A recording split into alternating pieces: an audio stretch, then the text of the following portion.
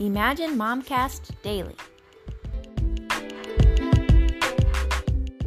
Day 28 of the Motivational Challenge, I had my very first swim meet as an adult. I actually didn't learn how to swim correctly until I was an adult. When I was a kid, I grew up in the country and we went to the creek to swim, and that was the extent of my swimming abilities.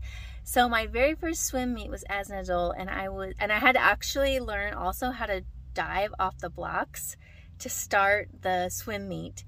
So I kind of figured that out, and I went to the swim meet and I got on the blocks and I was so nervous, and I had my very first competition. It was a 1,500 meter swim, and right as I'm standing on the blocks, the strap of my swimsuit broke and they were just about to fire the gun, and I had to think fast, and I really quick just tied it together, and they fired the gun and I jumped in.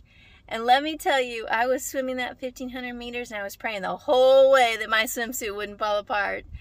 Thank God it all turned out good. But I'm telling you, sometimes you don't need confidence. You just need to be scared and do it anyway. Jump in the pool.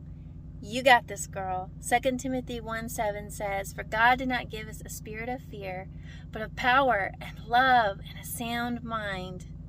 Be scared and do it anyway.